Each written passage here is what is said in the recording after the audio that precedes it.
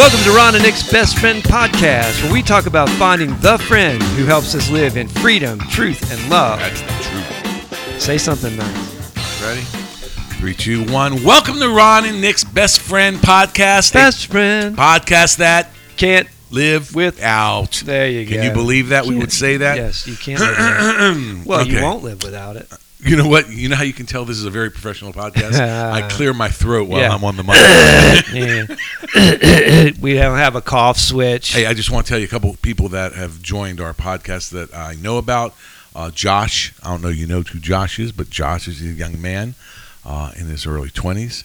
He's been there. Seth, you know Seth, right? Mm-hmm. Kind of know Seth. Mm-hmm. And not my father-in-law, but who would he be? He's Your daughter's father-in-law. Yeah, You talking about Billy? Yeah, Mr. Billy. Yeah, Mr. Billy. Mr. Billy's in. So good to see Well, you. hey, folks, we're glad that you're with us. I love that our tribe is growing, and I love our tribe. This is fun. It's fun to have a best friend. It's fun to share him, and I'm glad that. Why don't you tell people what this podcast is about? Because there's people that keep on coming on and they're listening. Yeah. Let's just real quick, because we haven't done this. Ron and Nick's Best Friend Podcast. Why is it called that?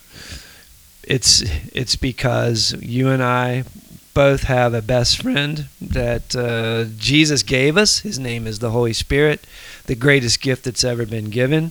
And he really is your best friend. And learning how to talk to him, learning how to be in relationship with him, learning what it's like to live with a best friend who is God, fully present is fascinating and fun. And so we're sharing what we're learning about having a relationship with our best friend. Someone asked me, we're like in the 90, we're getting close to the 100 episode, and someone asked me, how in the heck can you keep on talking about one subject? And I kind of say, I don't know, it just kind of happens. I'm saying that because we're getting ready to go on a subject, and I don't know where we're going to go with this and where the Spirit's going to lead, but we're gonna try to. I don't know. That would be like saying you're talking about an infinite personality. No, it's not like it's like, well, That's I'm going to true. run out Very of things to talk about. It's like, well, and even people are like that. Like, do you get bored with the people that you love, or just do you love finding out new things about the people that you love? I love it. I love finding out things about you, and finding new ways to relate. It's fun. we are going to talk about a subject that came up by coincidence, and we've talked about coincidences for the past couple of podcasts that we don't believe in coincidences. Sometimes it's God showing us a certain subject to talk about, at least what I'm talking about. So 3 things happened. I'm just going to tell you what we're talking about. We're talking about loneliness. Okay? Talking about loneliness. I was, flipping through my phone. I like to look at reels. That's really a bad thing, but I laugh. I go very quickly through them. Anyway, a vexing picture was on one of the reels of an old man, and okay, you got my attention by the picture, and then I listened. Which is the whole point of a reel. Well, they did a good job. And so No, I just have loneliness now. This is what he says. Haunting loneliness. Tell me about that. No, I don't want to. Nothing to tell, Damon. Just kind of lonely. Sometimes you're just lonely. Yeah. And what do you do to help yourself with the loneliness? I don't go to bed. I stay up all night. And that makes you feel awful too, so. Okay, so I listened to that, and it really... well, thanks for sharing that reel. Yeah. What's that? I'm talking about whoever shared that reel. You go, oh, wow, let's make sure that everybody gets a good dose of that. There you go. So I listened to it. The picture is vexing. The guy's old. He's talking about loneliness, and I said, wow, I never thought about that subject, but I kind of just dismissed it. Is that the picture you showed me? Yeah. Ooh, okay. And so I went on. So then I had lunch with a gentleman who is a single guy. His wife left, and long story, but he has 2 children. Good-looking guy, very successful guy. From the outskirts, you would think he has it all together, and he does have a lot of things going for him. But then he says this to me. He goes, "Yeah, you don't know how lonely it is to be with two kids and taking care of them. And I'll sit there and I'm changing their diaper or doing something, playing with them. I'm just very lonely at times." I said, "Oh my goodness, okay, all right, that's two." Wow. A couple days later, I'm hearing about lonely. And then the subject of our men's group was about isolation and loneliness. That just came up On Monday, yeah. On our Monday's group. I said, okay, that's it. We're going to speak about loneliness. So I'm just going to preface it by saying, Holy Spirit, I don't know where we're going. I know this. All of us have experienced loneliness. I don't know how we're going to define it, what it means. I actually wrote this before we met this morning, Ron, because I'm trying to put my head around what loneliness is. And these are the things that popped in my head. No one knows what you're going through. Not wanting to share with someone else what you're going through. You're beyond help in a situation. No one can understand what you're going through. God cannot help. How about that one? You think it's the strong thing to do to hold on to your own loneliness. Or how about this one? You deserve loneliness. That's what you're used to, being lonely. Last one I got is you see no light at the end of the tunnel through your loneliness. Loneliness is a very, here, and I'll just preface it with this, and then you can speak into it or wherever God's leading you, is this. Here's the thing about loneliness, and it's happened to me. You can have people completely surrounding you in your life. You could be in a room full of people, and you could be the loneliest person in there. And no one will understand it. You can't even explain it to someone. It's hard to explain it. So loneliness doesn't mean only being by yourself. It's a state of mind. I don't know. Your thoughts on loneliness, or have you ever spoken to people about loneliness in your counseling, or does that subject ever come up? Or have you ever been lonely? Yeah, I've been. I know that. I know.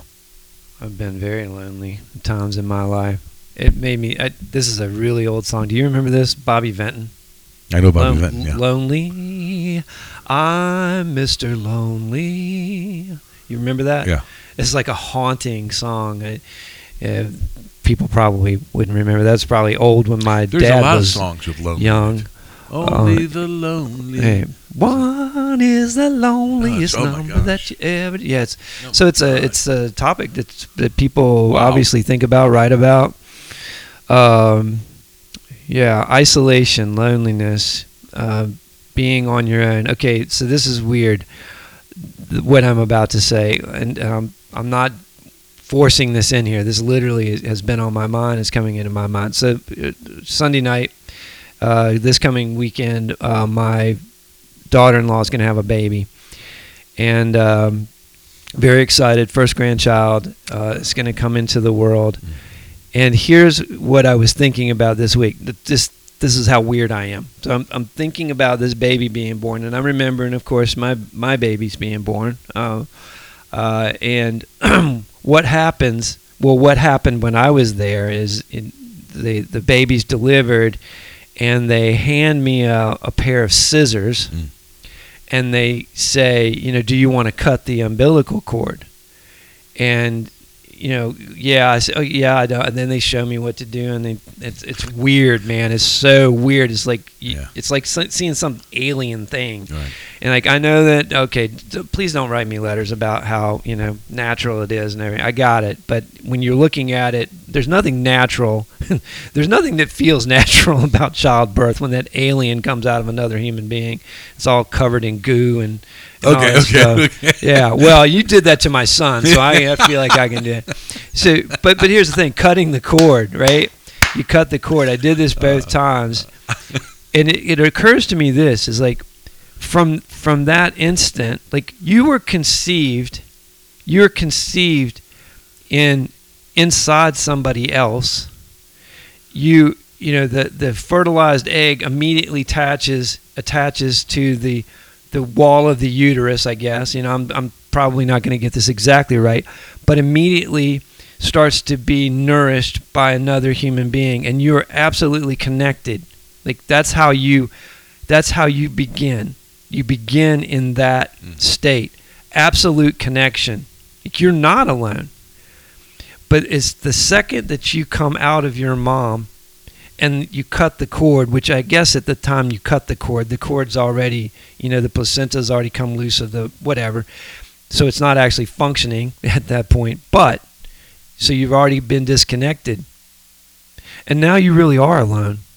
Like you didn't start out alone. You started out connected in a profound way to another human being. But as soon as you come out into the world, you're immediately disconnected. I mean, like physically, violently disconnected.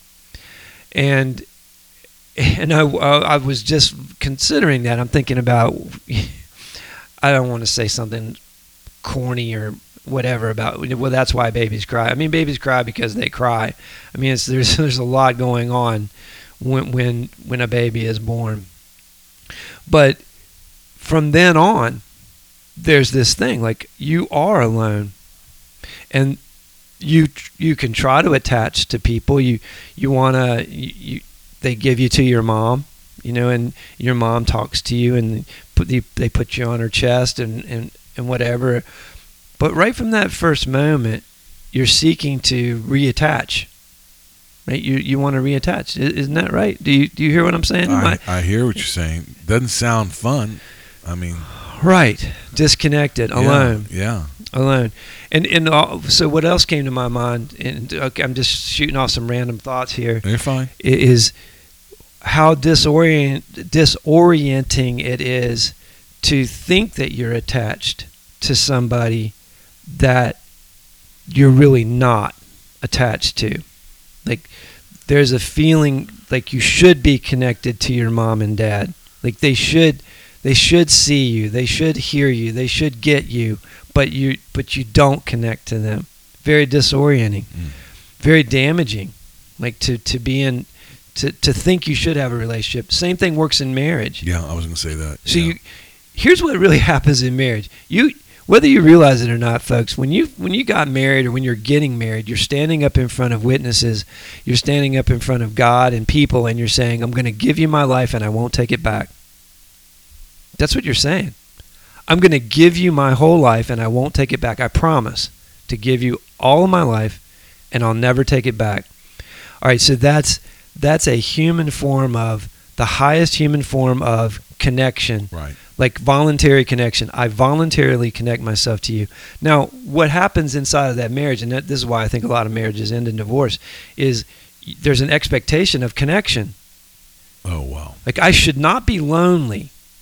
I should not be lonely, right? I said I'm going to give you my life and not take it back, and you said the same thing to me, and now here we sit on a couch together, and you're on your cell phone and I'm on my cell phone, or we're wherever, and we're not connected, and we're alone. And so you're married and you're alone. Like you said about this guy, is he has his kids and he's alone. And you have your job and you're alone. Like all these things do not connect you in the most profound way that you need to be connected, which is like in here, you're still disconnected. And stay on that. Stay on that subject, but I also want even your children feeling disconnected from your kids, and your kids separating from you for whatever, wayward kid, or doesn't want to hang around his father or mother, or just whatever. Well, just a kid that moves out. Okay. I talked to a kid, talked to one of our tribe last night, and who's going through that, leaving home. Like, okay, it's a really good home, but it's really traumatic to leave home. If it's a good home, it's traumatic if you have a bad one. It's traumatic if you have a good one. Look, disconnections is the core of loneliness. Let's go back to the heart, because I know this is going to be good. Well, where are you going with it? I'm going to say this, and it's going to. I shouldn't prejudge my words. I said to myself that I'm really never alone if I just ask the Spirit to be with me. Holy Spirit, I'm never alone. The Spirit lives in me. You know what? And for someone that's suffering through loneliness, that's going to sound like a bunch of bull, what I'm going to say. And maybe, Not to me, it doesn't. It doesn't? The two loneliest times in my life, the two most isolated times where I felt like I was completely cut off. And I was, because one time I was in a foreign country, the other time I was in the midst of a long depression.